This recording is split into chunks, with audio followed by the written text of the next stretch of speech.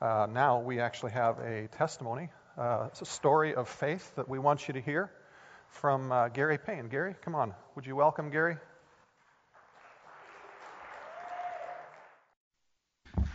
Thank you for welcoming me in. The story I have today, my wife and I, Janet, moved to Columbus in 1983. And I had really developed this theory on my own that I didn't need a church. We didn't join a church, and we really weren't looking for a church. We had a long-distance relationship with a church in Chicago, Illinois, where I was baptized.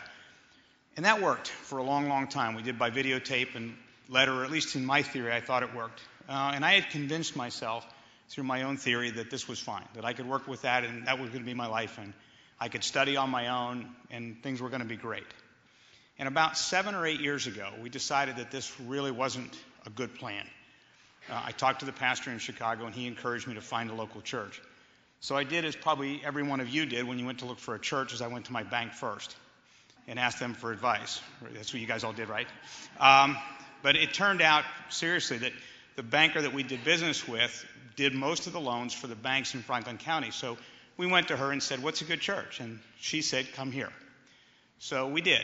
We set out here one day and had the address wrong in Google at some point, and we got lost. So rather than walk in late, we decided we'd just go home. This was a good plan, but didn't work.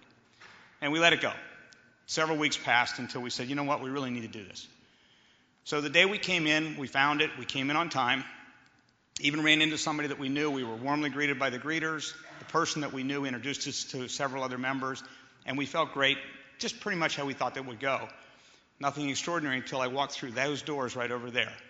And as I did, and this is not me, this isn't like me at all, but what came over me were the words, "If 2 or more of you are gathered in my name, I will be there with you."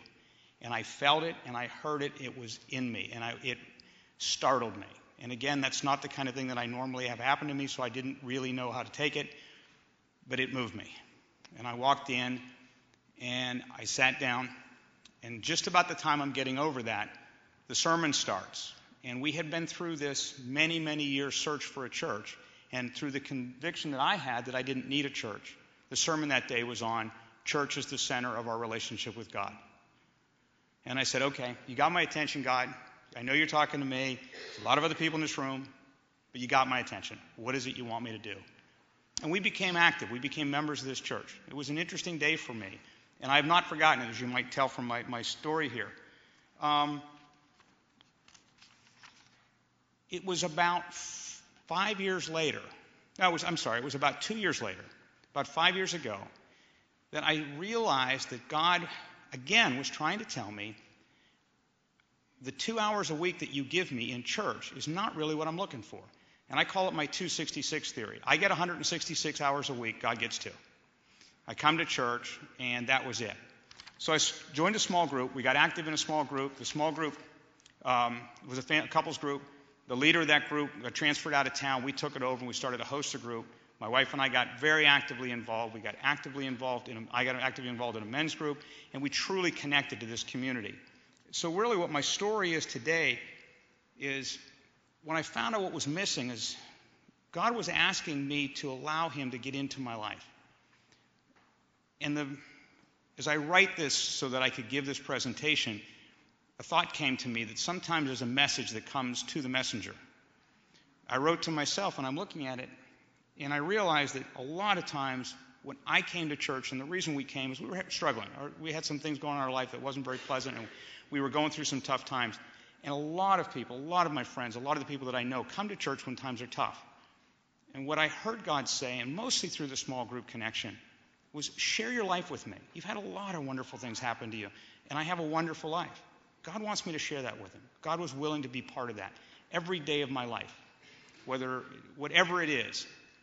My 166 theory wasn't working, and God invited me. And through that connection, and I wanted to come today and say, by connecting to you, and many of you I know through small groups, I know through other social activities here, thank you for allowing me into your life and to connect with you and allow me to grow in my relationship with God because of my connection to you. There's my story. Thank you for listening.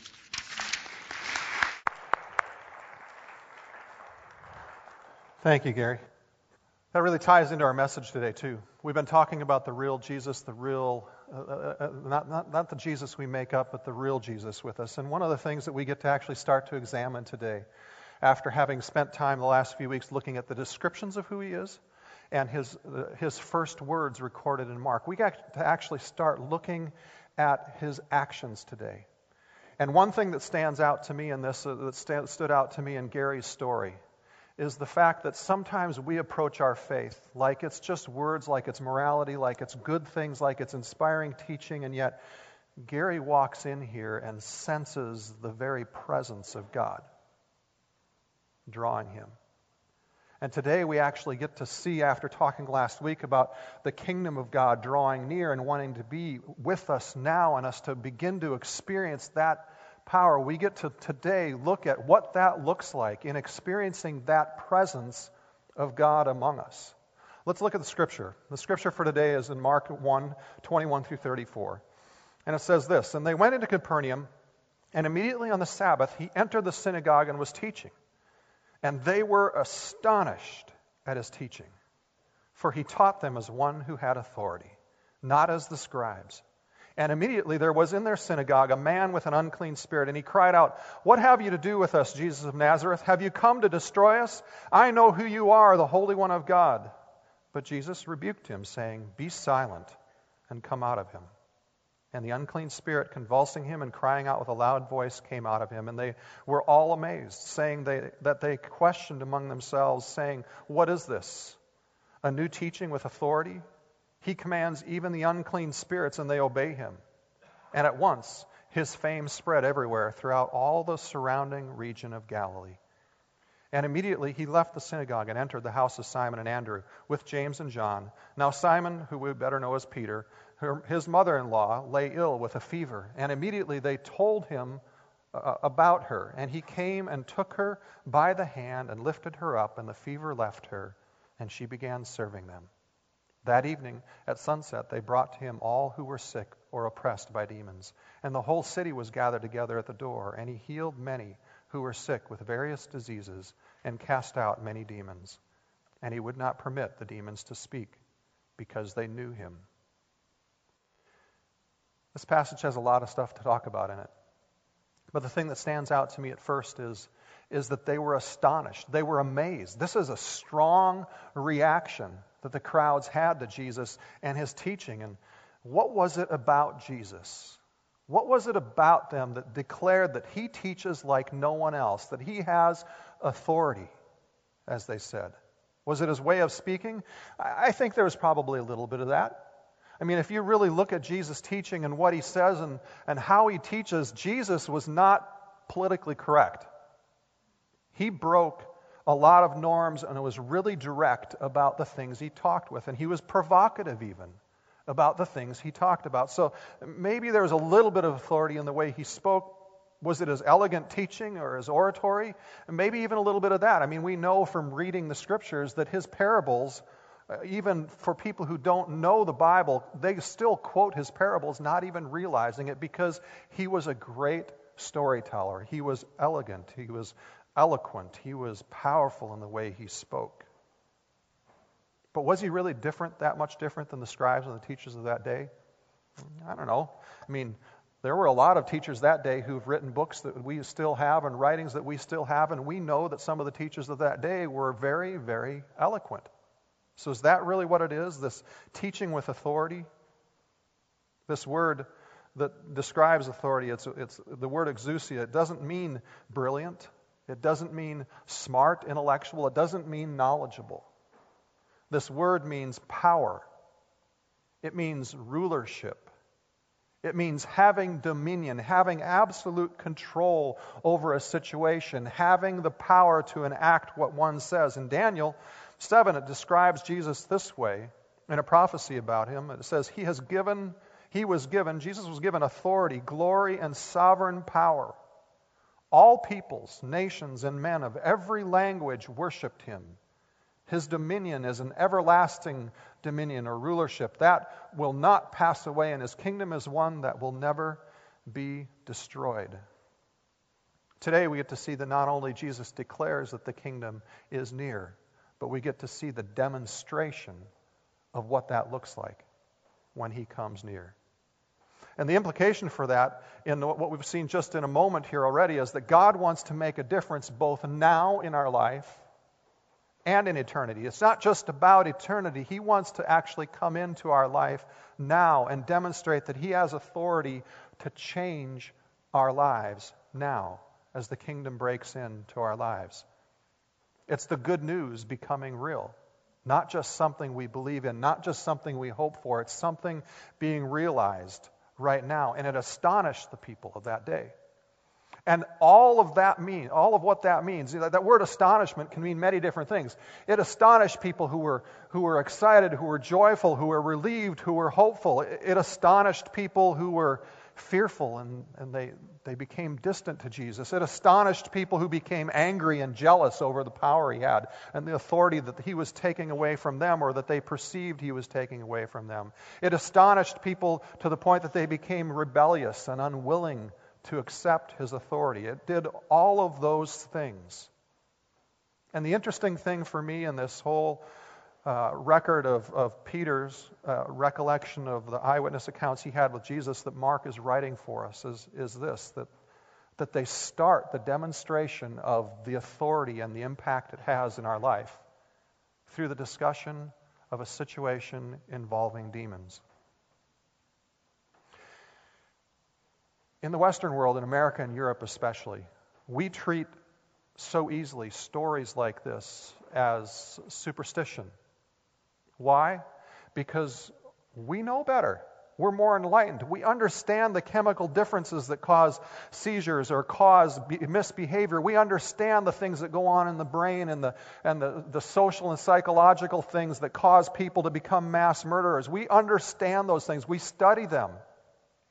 And so we look at those things and we approach them and say, we're more enlightened, and it's nice that this story is here, but there probably really weren't demons. It was just Jesus healing.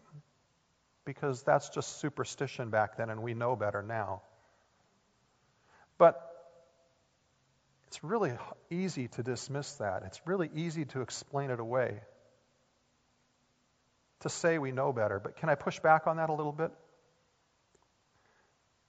Without the alarm bells going off, and if you don't believe the same way, would you just at least listen for a moment, open-heartedly?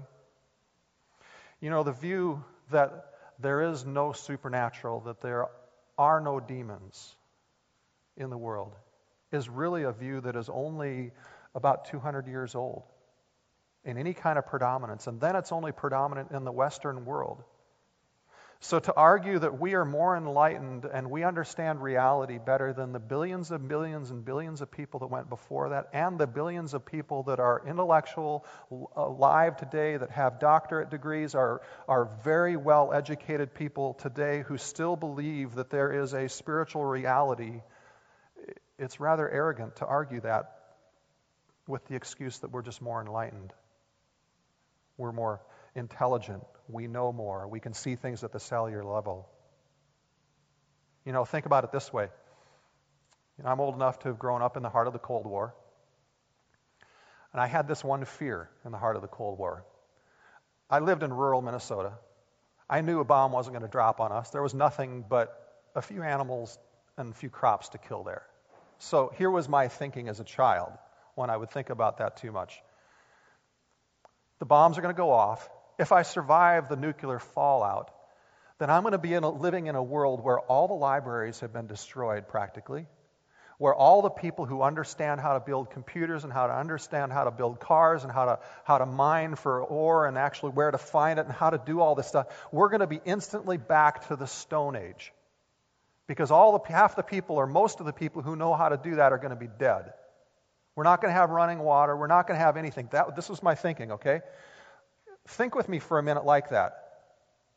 How superior intelligently, how superior do you feel in intelligence to a caveman when you think of that? Isn't it kind of arrogant? Because the reality is, even looking beyond that intelligence and science doesn't mean we're more spiritually or more morally superior than anybody else in all of history. And second, if you believe God is a supernatural being, then it's just a simple, easy argument to say that there are also other spiritual forces, including demons. It's illogical to argue for one and not accept the possibility of the other. But if you don't believe in the supernatural at all, then all that exists is simply accidental.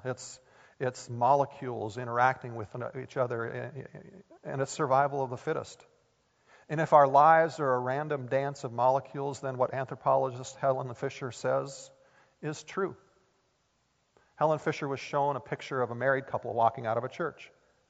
And she is quoted to have said this. She says, "This man just achieved the highest achievement any human being can achieve, the passing on of his DNA." Now, I remember calling Wendy's parents and asking for her hand in marriage. And I went on and on about stuff like, she's just the most amazingly compassionate person. I can just hardly wait to be around her. She's so intelligent and so smart. She challenges me. I love her, the way she thinks. And, eventually I got to, she was really hot too in that statement. But with the parents, you kind of tame that down and you say all the other stuff, right? But you say that, right? Right? And they said yes. And 25 years later, it's still the same, only we just have lots more wonderful, beautiful memories, and I still think the same thing about her.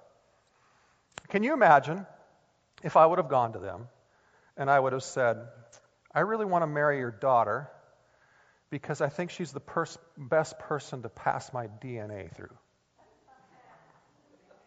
Can you hear the shotgun cocking? You think that would have gone over really well in that process?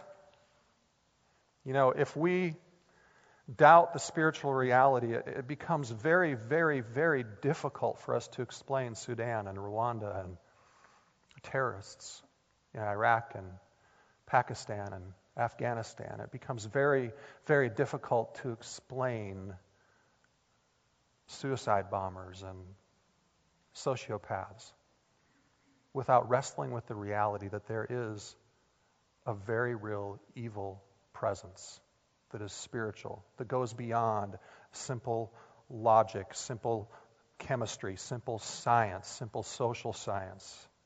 And Jesus challenges us, the very first thing out of the gate in this eyewitness account, to deal with the reality of the demonic all around us, the spiritual battle, and that the kingdom is all about destroying those works and bringing freedom to us.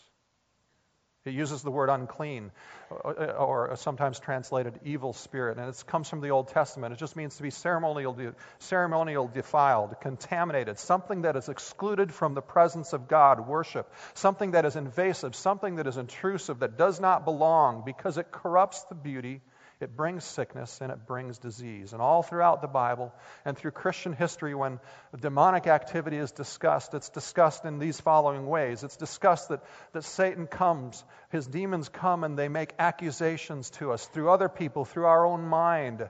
They accuse us of things that destroy the identity that God wants us to have in life, that teach us, that try to tell us that we are not who God says we are. They come and they take our thoughts and they make them to become controlling thoughts or controlling beliefs that end up in addictions. In fact, the most common understanding in the Bible and throughout Christian history is that demons take what is already there as a seed of sin, a seed of wrong belief, a seed of wrong perception of who we are, and they magnify it. It's something that's already there. And sin, we talked about before, is simply this. It's acknowledging and following any authority or anything other than God. So Satan takes our insecurities and he twists them into evil. In fact, he even takes the good things and he makes them become dominating, enslaving things in our life, so that he magnifies both evil and good to consume us. So beauty becomes eating disorders, comfort becomes addiction, success becomes workaholism that fractures our relationships, bitterness remains unforgiven and becomes this great big thing from something small that divides and destroys and breaks relationships. Injustice becomes this crusading sense of hardness and criticism and suspicion of other people that alienates relationship and does not allow us to live in a way that loves our enemies, like Jesus invites us to do. We become shadows of who we really are. And following Jesus in this kingdom means that we're following him into a battle that's not just flesh and blood. Frankly, though all sin is not active demonization, and demonization takes many forms from simple accusing and harassing thoughts to all the way to possession, when we understand this reality of life, that there is a spiritual presence that is not God, that is evil, it greatly helps us look past even the most evil person to begin to see glimpses of who God is in them and the good creation that he originally placed and created them to be, lovingly treating them in spite of all the wrongs they do to us, to see people differently. And Jesus deals with this in just simple, clear way. He just simply commands the demon to leave and asks the demons, and we see in this passage and other places, he consistently asks the demons to be silent, to not make a big show. It reminds me of the phrase that the one who has the most authority speaks the softest. But it's more than that. I mean, the Bible scholars will argue that Jesus did this, asking them to be silent and not allowing them to draw a lot of attention to themselves because he knew that he wanted to control his fame. And there's probably a good argument in that. But I think it's bigger than that. His actions are in keeping with more than just keeping things in tame. It's he doesn't power up with them. And we talked the last couple of weeks about how Jesus comes to us as this incarnate God to be like us, to be tempted in every way, to know us in our weakness, to be kind to us and look kindly towards us in our weakness, as a bruised reed that he will not break. Instead, he treats us tenderly.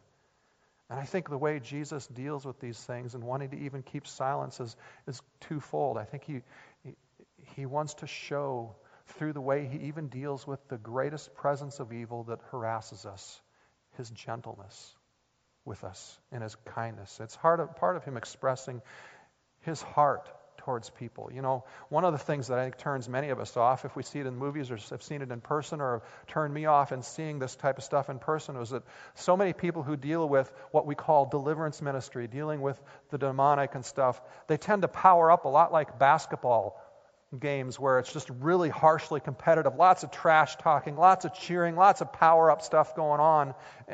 Yet, Jesus doesn't do that. He doesn't power up because he wants to express the depth of his gracious, patient, kind love, even in the way he deals with this in our lives. The authority expressed in real life, in the real Jesus, is complete. Awesomely complete, that leaves us astonished. And yet it's tenderly and kindly displayed. And here's the second thing. It's not displayed for his own glory. If it was explained if it was to be for his own glory, he would have said to everybody who was healed and everybody who was delivered of demons, he would have said, go out and tell everybody. But he consistently tells people, both who are delivered of demons and who are healed, to not go tell people to be silent. I think there's a lesson in this for us, whether it's authority we have in business, authority we have in family, authority, spiritual authority God gives us to win spiritual battles. It doesn't matter where that authority is. Real authority is about loving the other and bringing freedom and wholeness to all of life in the other person. It's about the other person. It's not about the person wielding the authority. And so real authority doesn't need to draw attention to itself or promote itself. Jesus moves on from this to healing physical ailments. And the implications of this and healing Peter's mother-in-law is that mother-in-laws are good. So we all go home. No. Mother-in-laws are good, but the kingdom affects not just the spiritual world, but it affects the physical world as well. See, one of the mistakes that often gets made when we start dealing with this whole spiritual battle idea and the idea that demons can be active in harassing us and other people in life is we start becoming exclusive and we start saying, well, this is all demonic. Jesus, in tying these two things together, the dealing of the spiritual and the dealing of the physical, basically leaves us with the idea that we can't go down the path that all maladies, all illness, all mental illness, physical illness, it's not all just chemically based. Nor can we go down the path that all sickness and all those other things are demonically based either. Jesus comes to address both. And here's one of the frustrating parts of this in the Bible. And the frustrating parts of this in ministry and practice is there is no clear delineation. There is no A, B, C, if these things are right, then you know it's chemical. This, if A, B, C, if you know these are right, then you know it's spiritual. There's no clear delineation of this to know whether it's chemically based manic or demonically based manic or whatever you want to use for an illustration. It just says stuff like this, like in 1 John 4:1, where another one of Jesus' disciples records this. He says, "Dear friends, do not believe every spirit, but test the spirits to see whether they are from God, because many false prophets have gone out into the world." This kingdom authority is about knowing the presence of God and being led by the Holy Spirit. And I believe, frankly, that the Bible doesn't delineate a lot of this stuff and make it easy for us because He wants us to never get to the point where we're looking at a rule book saying, if all these things are true, then it's demons. If these things are not there, then it's physical. I think He wants us to be so dependent on His presence and His leading that He's the only one who can answer that for us and lead us through that process. This scripture is also a clear warning for us today that a lot of times in our society, being spiritual is seen as a good thing. The fact of the matter is there are good and there are bad spirits. You can be very spiritual and be very misled and be very wrong. And as we follow, God's inviting us to learn to fight the battle with the same gentleness, because the kingdom is at hand and the authority of God is real. But how does this walking this out on this authority out of God change us on a daily basis? How do we live this daily? When I asked that question, this is the first thing that came to mind. Because I've heard this, and no matter how many years, this still comes to mind. But we're not God. We're not like Jesus. We don't have the same discernment, right? And that's an argument a lot of us have, and it actually denies really the true meaning of the incarnation. That Jesus, it says in Colossians, limited Himself so that He lived as a man, having to be led by the Holy Spirit in the same way we are, doing the works of God through the same Holy Spirit that we are led to follow. But even if we put that aside and say, well, I'm still not sure I can swallow that, Jesus is asking us to follow Him. And here's the point. If we follow Jesus, we can expect Him to do the same thing through us as we follow. Because the kingdom is here. And it's near. And the thing that encourages me most in this is that this helps me see myself differently. And it can help you see yourself and your struggles differently. If you have addictions and sins, they could be very much physical in nature, but the fact of the matter is that the enemy would have no greater joy than to amplify those addictions and things that you struggle with chemically and add and intensify a very spiritual battle that makes it harder for you to find freedom. And the very fact that we can know that Jesus is here with us, willing and able to deliver us, willing and able to heal us, encourages me. It should encourage us. It doesn't give us license to blame. We can't say, oh, that's just all a spiritual attack and I have no responsibility there, because the enemy only gets in at the places where we open doors. So there's always us that still have to go to God in repentance. We can't blame. But it also not only changes the way we think about ourselves, but it changes the way we think about other people. How many times do you get so angry with another person that you just can hardly stand it because of their repeated behavior that you know is driven by insane insecurity in their life? Nobody's here has ever had that experience, have you? Right? Isn't the reality of life that conflict happens when we touch somebody else's insecurity? Have you ever thought about that? What is insecurity anyway? Insecurities are those areas of your life where you do not have a sense of peace. You don't have a sense of security. You don't have an identity of who you are solidly established to the point that you are content, that you are secure, you're not threatened, you are joyful and happy regardless of what happens around you. And insecurities are clear marks in our lives of places where we do not see ourselves as God sees us, where we do not trust God's plan as being good in our lives yet. There are places, insecurities are places where we give authority and power to other controlling ideas, other controlling thoughts, other controlling perspectives of who we are. And many of those things are amplified by a very real spiritual battle that Satan comes to and ensures that those buttons get pushed on a regular basis with us, bending and twisting. And see, when I begin to see this spiritual battle, it gives me the opportunity to see people and their hearts differently and to change the way I respond to them and pray for them differently. In my last job, this is just an illustration many of you probably experienced yourselves at some point. In my last job, there was a board that governed all the work that I and my boss did in that setting. And there were things that we felt very strongly that God was leading us to do, and the board itself would actually approve those things and set up accountability structures to do them. But then there were two members of the board who would one would passively oppose and the other one would actively oppose what they just set us up for doing. And about 6 years into that job, I was going, God, these guys are going to prevent everything you're wanting to do. There's no way, and there was so much frustration and so much anger towards them. Who's that been in your life? Who's held you back? Who would you use that phrase about, saying, they have held me back? They damaged me, they spoke to me. Who's the boss or who's somebody in your life that you said, I will never get a promotion, I will never get to do what I want to do, I will never get to fulfill what God said He wanted to do through my life, not because I'm not trying, but because these people won't let me? Have you ever had that experience? Anybody? Am I the only one? We all have that, don't we?